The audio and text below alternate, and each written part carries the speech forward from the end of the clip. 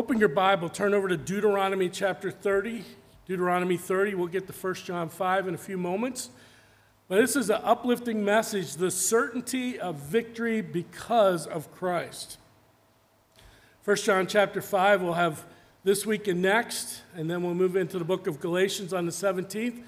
But he concludes with two very uplifting, encouraging passages that we can stand upon humbly. Victory in Christ. Deuteronomy chapter 30, Moses, just before God called him up to the mountain to take him home, met with the Israelites, and he said this, charging them as they were going into the promised land in the near future. Deuteronomy 30, verse 11, "For this commandment that I command you today is not too hard for you, neither is it far off. It is not in heaven that you should say, 'Who will ascend to heaven for us and bring it to us that we may hear it and do it?' Neither is it beyond the sea that you should say, 'Who will go over the sea for us and bring it to us that we may hear it and do it?' But the word is very near you. It is in your mouth and in your heart so that you can do it. See, I have set before you today life and good, death and evil. If you obey the commandments of the Lord your God that I command you today, by loving the Lord your God, by walking in his ways, and by keeping his commandments and his statutes and his rules, then you shall live and multiply, and the Lord your God will bless you in the land that you're entering to take possession of it. But if your heart turns away and you will not hear, but are drawn away to worship other gods and serve them, I declare to you today that you shall surely perish. You shall not live long in the land that you're going over the Jordan to enter and possess.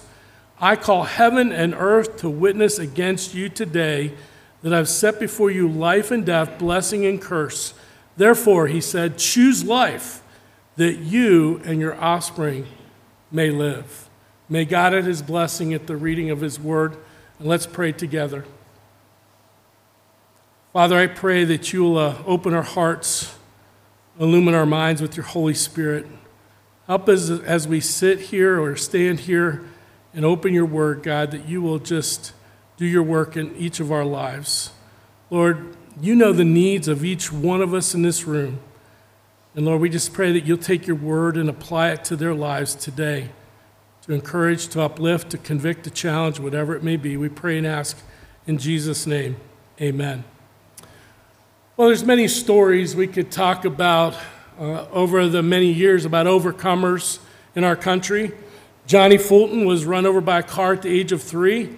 He suffered crushed hips, broken ribs, and a fractured skull and a compound fracture in his legs. It didn't look as if he would live, but he didn't give up. In fact, he later ran the half mile in less than 2 minutes. Walt Davis was totally paralyzed by polio when he was 9 years old, but he didn't give up. He became the Olympic high jump champion in 1952. Lou Gehrig was such a clumsy baseball player as a kid, the neighborhood boys didn't even want him on their team. But he never gave up, and he eventually got his name entered into the Baseball Hall of Fame. You realize Woodrow Wilson could not read until he was 10 years of age, but he was a committed person. He became the 28th president of the United States.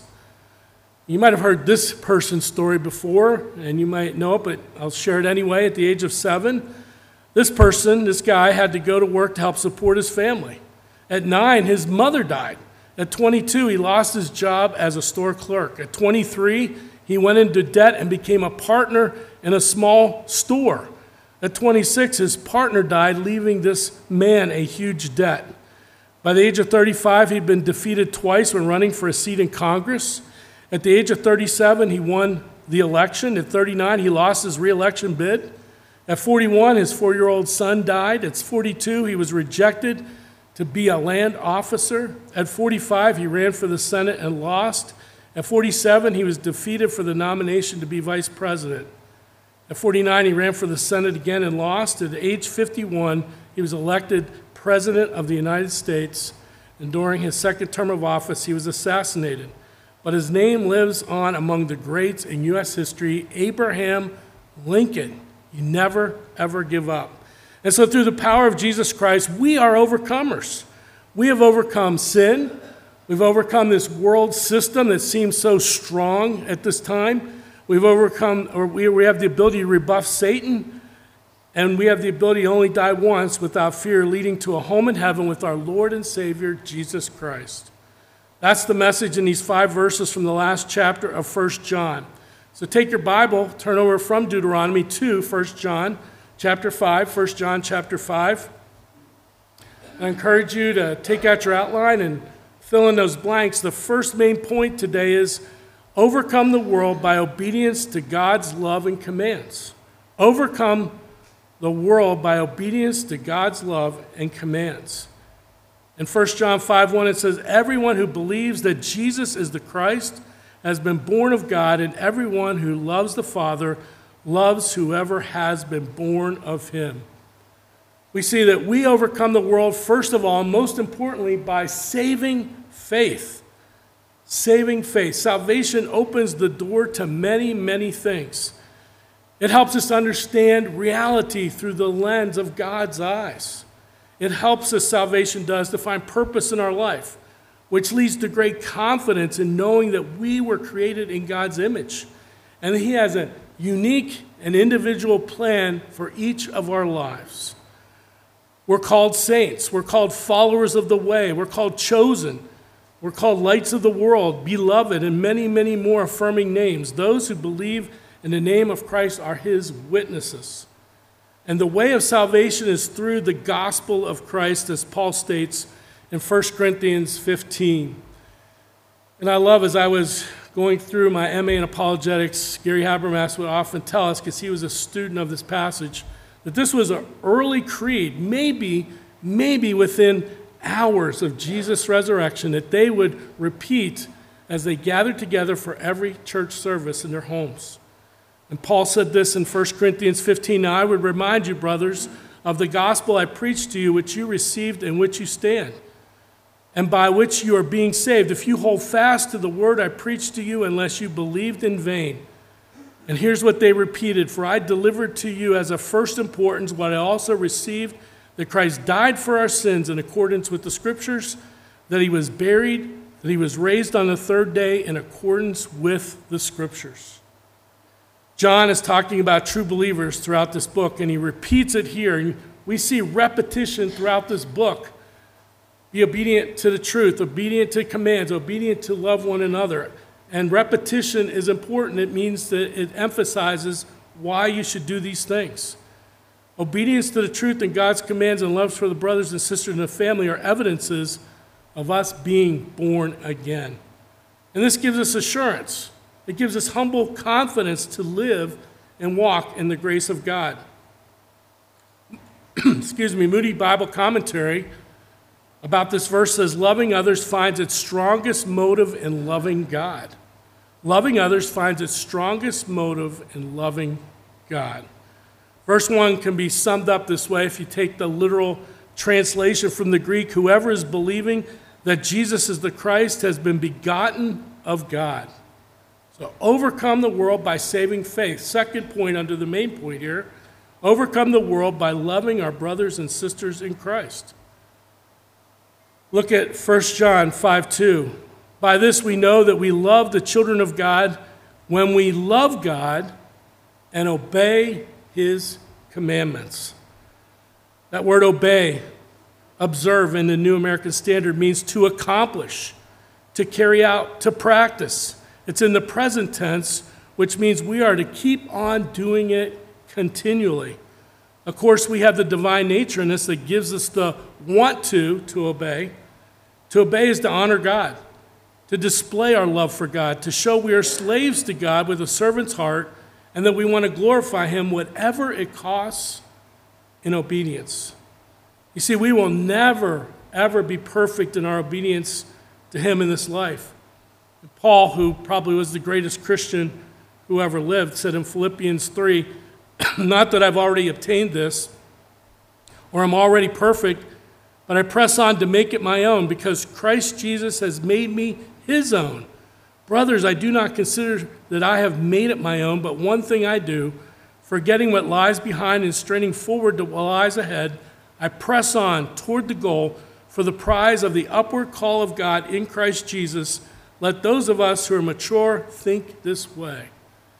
He says, I might not make it, I might not be perfect, but I'm striving for it. And that idea of leaning into the tape to cross that line to win, that's the attitude that we need to have. John MacArthur's commentary on this says, genuine saving faith produces love, which results in obedience. As we love God, we have the desire, because of the Holy Spirit, to follow and do what he tells us to do.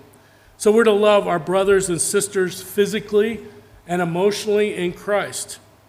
Some of our brothers and sisters in Christ will be our closest friends on earth. Some will be those who we serve with in ministry. Some will be acquaintances that we at church see on a weekly basis or through Bible studies like BSF and community Bible study and other things outside of our church. And some we will love, but we might not necessarily like, okay?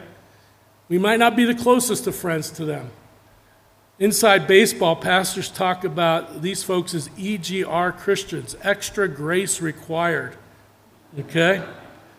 And then some of our brothers and sisters we may have conflict with, but we need to reconcile with them. D.L. Moody said this, every Bible should be made out of shoe leather. I think that's appropriate because he was saved in a shoe store, right? But it should be put into action. We're to live in active obedience as disciple makers for Christ. We're to take what we know about the Word of God and put it into practice.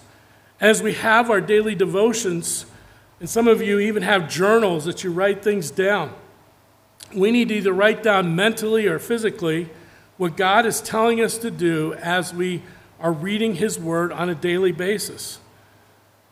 My pastor was Jerry Falwell, and one of the things I appreciate about it is how he would share about his devotion time. And one of the things that was interesting, he said he got up very early at 6 before the sun was up most of the time. He would get a cup of coffee, he would get a legal pad, he would get a pen, and for the next hour he'd spend time in God's Word and write down, receiving orders from the commander-in-chief what he was supposed to be doing in the day ahead. And that's really what it is when we read the Word of God. And in our men's group Thursday night, we talked about application. What does that mean? It's not knowledge, but it's acting on something that God puts on your heart, prompts you to do through the passage, and to go out and do it. So however you do it, we need to learn from God's Word and put it into action. And John is emphasizing here that we put our love into action, starting with those the closest to us, and then out in the broader needs of our brothers and sisters in Christ. A third point under this main point, overcome the world by keeping God's commandments. Look at verse 3, keeping God's commandments. For this is the love of God, that we keep his commandments, and his commandments are not burdensome. The word for there that starts the verse justifies equating love for God with obedience. And we know Jesus said that. By this the world will know that you are my disciples if you have love for one another, right? So to love God is to love others. Keep here means to watch over, to guard, to preserve God's commandments. It's viewing God's commandments as precious treasure to be guarded at all costs. 2 Timothy 1:14, by the Holy Spirit who dwells within us, guard the good deposit entrusted to you. We're to treat these commands and these promises as precious treasure to us. Moses talked about obedience in Deuteronomy 13. You shall walk after the Lord your God and fear him and keep his commandments and obey his voice, and you shall serve him and hold fast to him.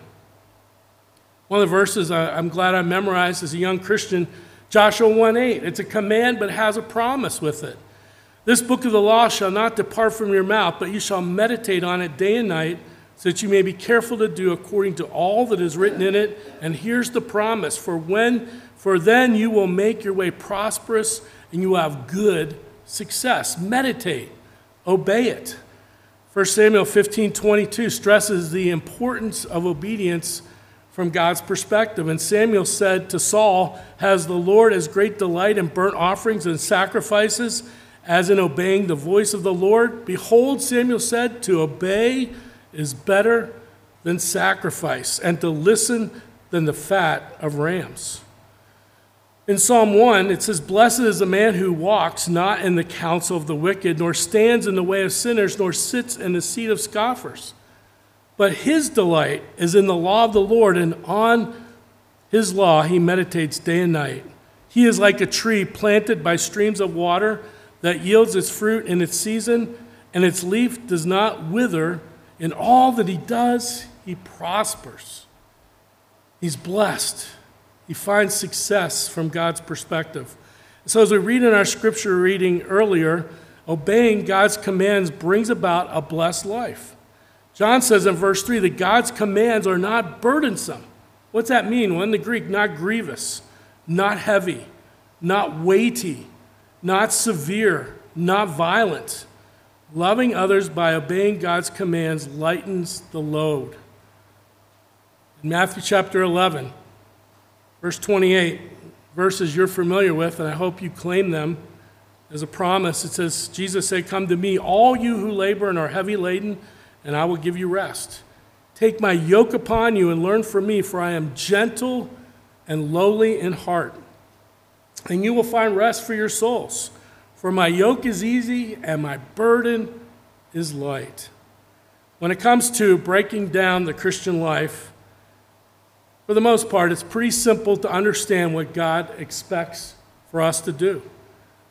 But for me and for you, I think you find out as well, it's hard sometimes to execute those things because we have that sinful nature. We are selfish.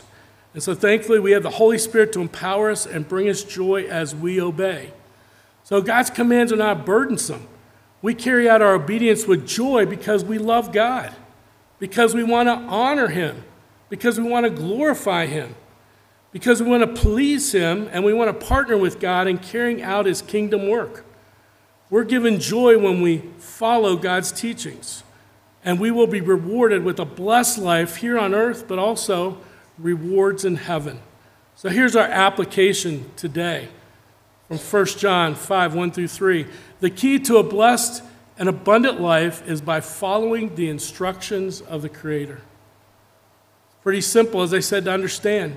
Yes, sure, there's some verses in the Bible that are difficult. But like Mark Twain said, the verses of the Bible that I'm more concerned about how to obey the verses in the Bible that I do understand than the ones I don't understand. We focus on what we know, and we are obedient and be responsible. So let's look now at verses 4 and 5 in 1 John 5. The second main point, overcome the world by faith in God's promises. Do you realize that there's over 7,000 promises in the Word of God? Some of them are unconditional, some of them are conditional. Some are for Israel and some for the church age as well. 1 John 5:4 says, "For everyone who's been born of God overcomes the world, and this is the victory that has overcome the world, our faith." Christ followers can beat the world system. We can beat the world system. That system, that philosophy that's all around us, of anything that is going against what God's word says, that's what makes up the world philosophy, the world system. And how can we overcome the world? Why? Because Jesus overcame the world. In John 16:33 in the King James Version, it says, "These things Jesus said, I've spoken unto you, that in me you might have peace. In the world you shall have tribulation, but be of good cheer. I have overcome the world." Because we're new creations in Christ who are growing in our faith. Because we continue to find joy. Some sins in our lives leave us quickly when we first come to Christ, and the Holy Spirit has us transformed, and some of those sins leave very quickly. Some of our sins we lapse back into throughout our lives. And then if we're honest, if we look into the mirror of God's Word, you and I, we have what's called besetting sins. Sins that are hard for us to eradicate from our life. In Hebrews 12, it talks about this. "Therefore, since we are surrounded by so great a cloud of witnesses, let us also lay aside every weight and sin which clings so closely," or in the King James, besetting sin, "and let us run with endurance the race that is set before us, looking to Jesus, the founder and perfecter of our faith." There's a story of a pastor, and he used to, for many years, walked through this same park. And as he was walking through this park, he passed a massive oak tree. And a vine had grown up from the bottom of the trunk and was going up the tree. And for a while it seemed small, but over the years as he walked by, the vine got taller and taller. And later on, the entire lower half of the tree was covered by the vine's creepers. The mass of tiny feelers was so thick that it looked like the bottom of the tree was enshrined with birds' nests.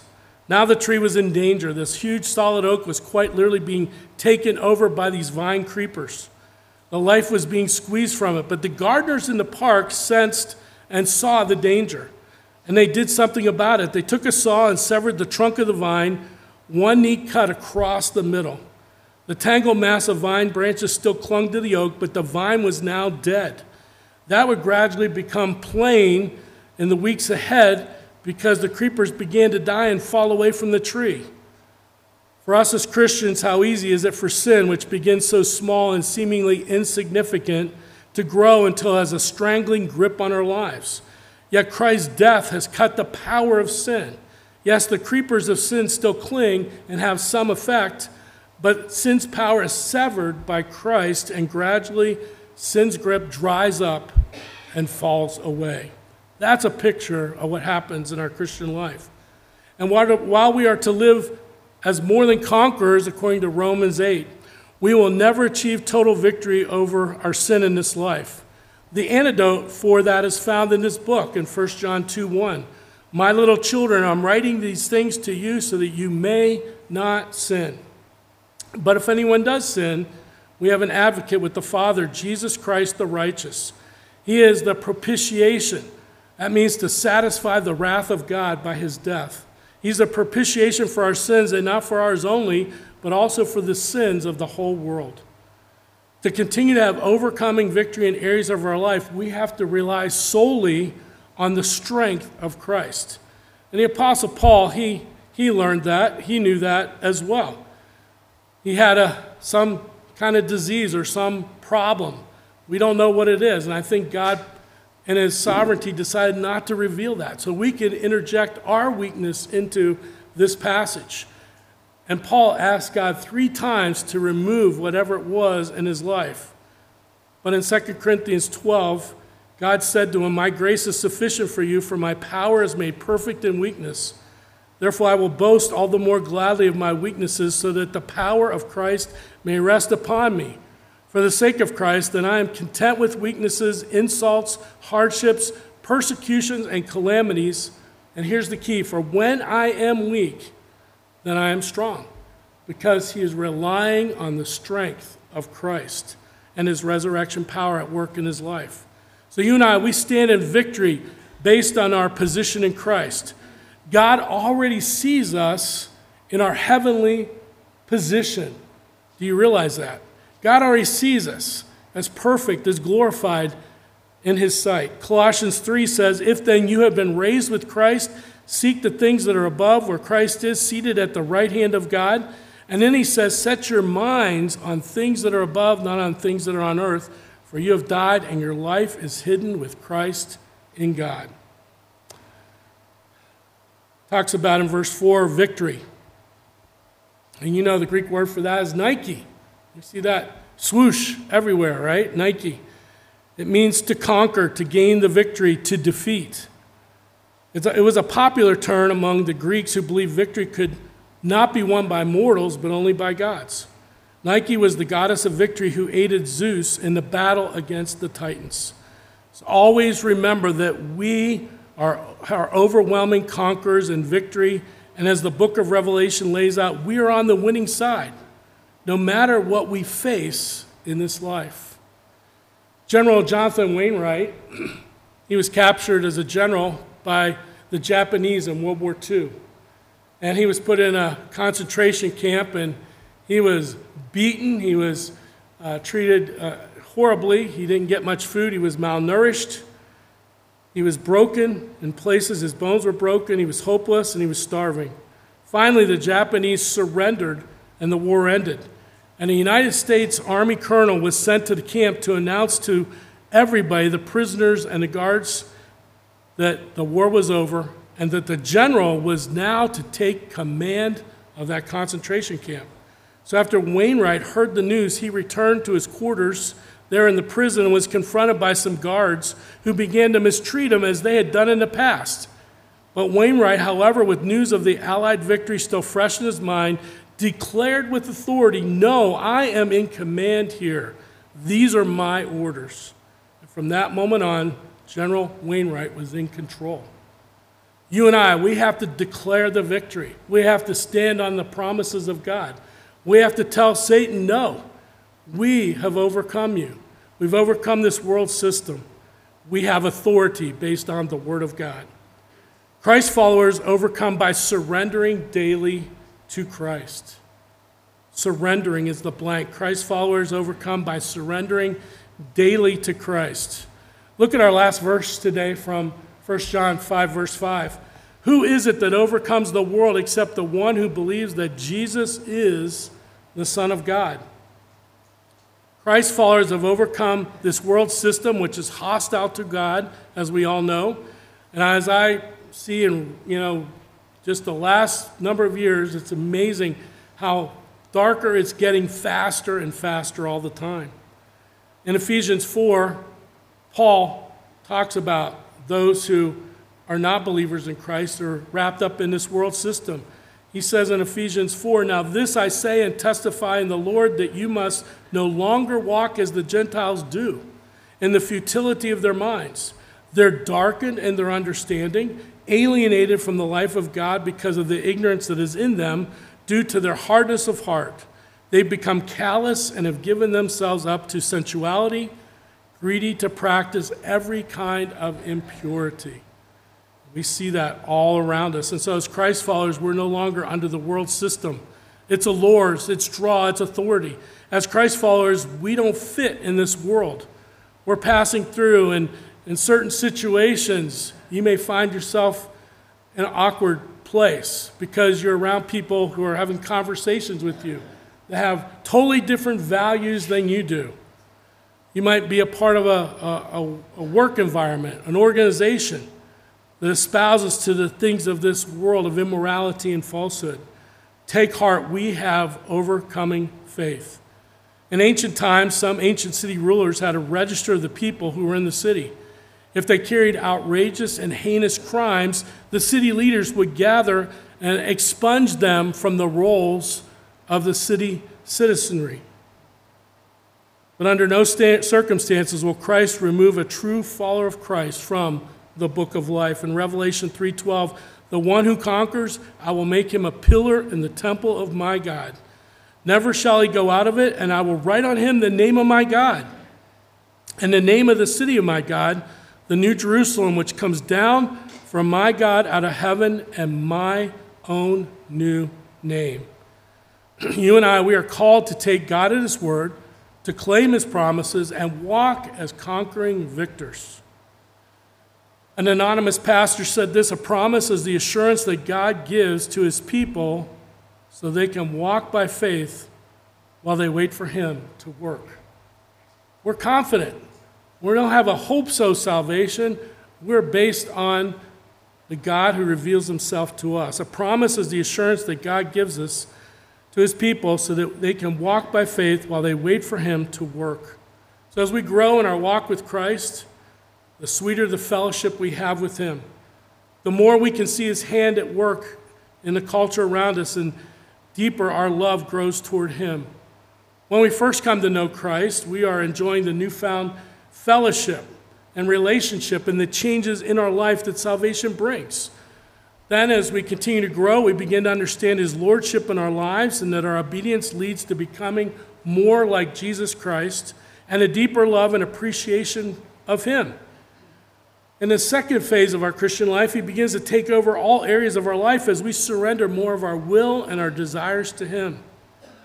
The next stage or phase of the Christian life is that we put into practice with his power our passion and our spiritual gifts, service to others in the church and in the community. We draw a deep satisfaction because God is using us.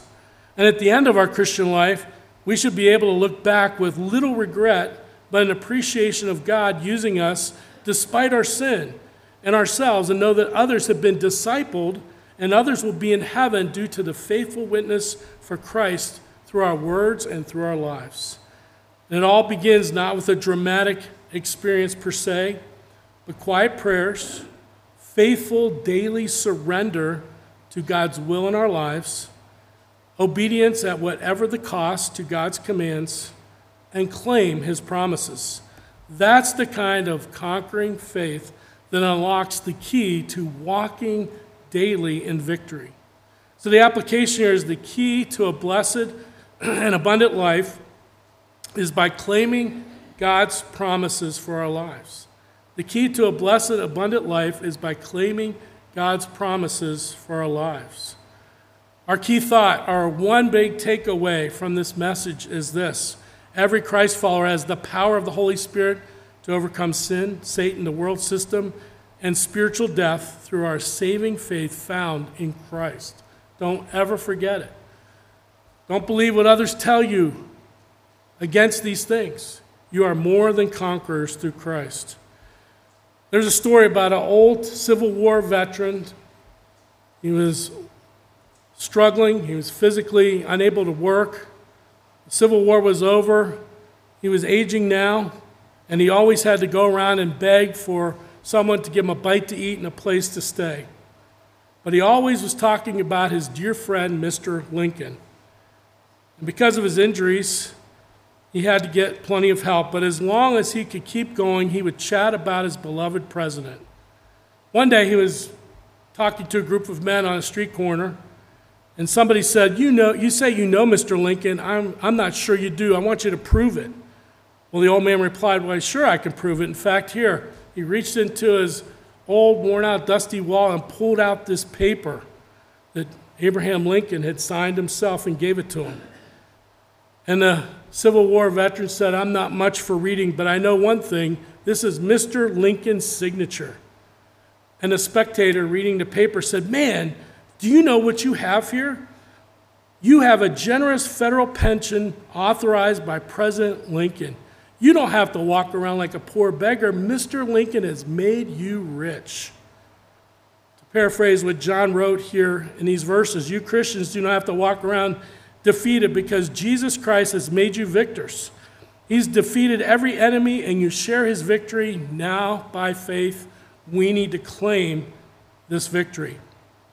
So are you following God's commandments and applying the promises of God's word so you can live lavishly in the love of God and then share it with others? Let's bow for prayer. As we go to prayer, as I mentioned earlier in the message, maybe God's speaking to you about a besetting sin, a sin that clings to you. It's one that you've struggled to cast away, to get rid of. And yet it keeps coming back and keeps coming back. And you struggle with that. And maybe today's the day you can say to God, yes, I recognize this as a sin that's clinging to me like those vines on the tree.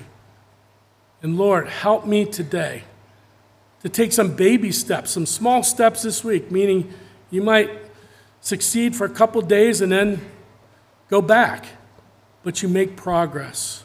You say today, Lord, I want to begin the process of trying to work through and gain victory in this area of my life, this besetting sin. With every head bowed, every eye closed, maybe God's prompting you to raise your hand so I can pray for you. You have a sin that's clinging to you that you need to let go of, that you know you keep falling back into. Yes. Anyone else? Yes. And you want to say, God, this week, help me to make steps. Anyone else, just before we pray? Let's pray. Father, I come before you and I pray with these two folks and myself, Lord, as I battle area of my life as well, that we would together take small steps this week, that you would give us a path to victory, a plan, a process, and that we could begin to move down that road. Lord, it's so easy to kick the can down the road and say, oh, I have victory in other areas. This one's not so big. But Lord, you want us, as Paul said, to seek after perfection as much as possible. So, Lord, I pray for these folks that raised their hand and myself, that you help us this week to try to set aside that besetting sin, to lay aside every weight so we can run the race with endurance and victory for Christ. We pray and ask these things today in Jesus' name. Amen.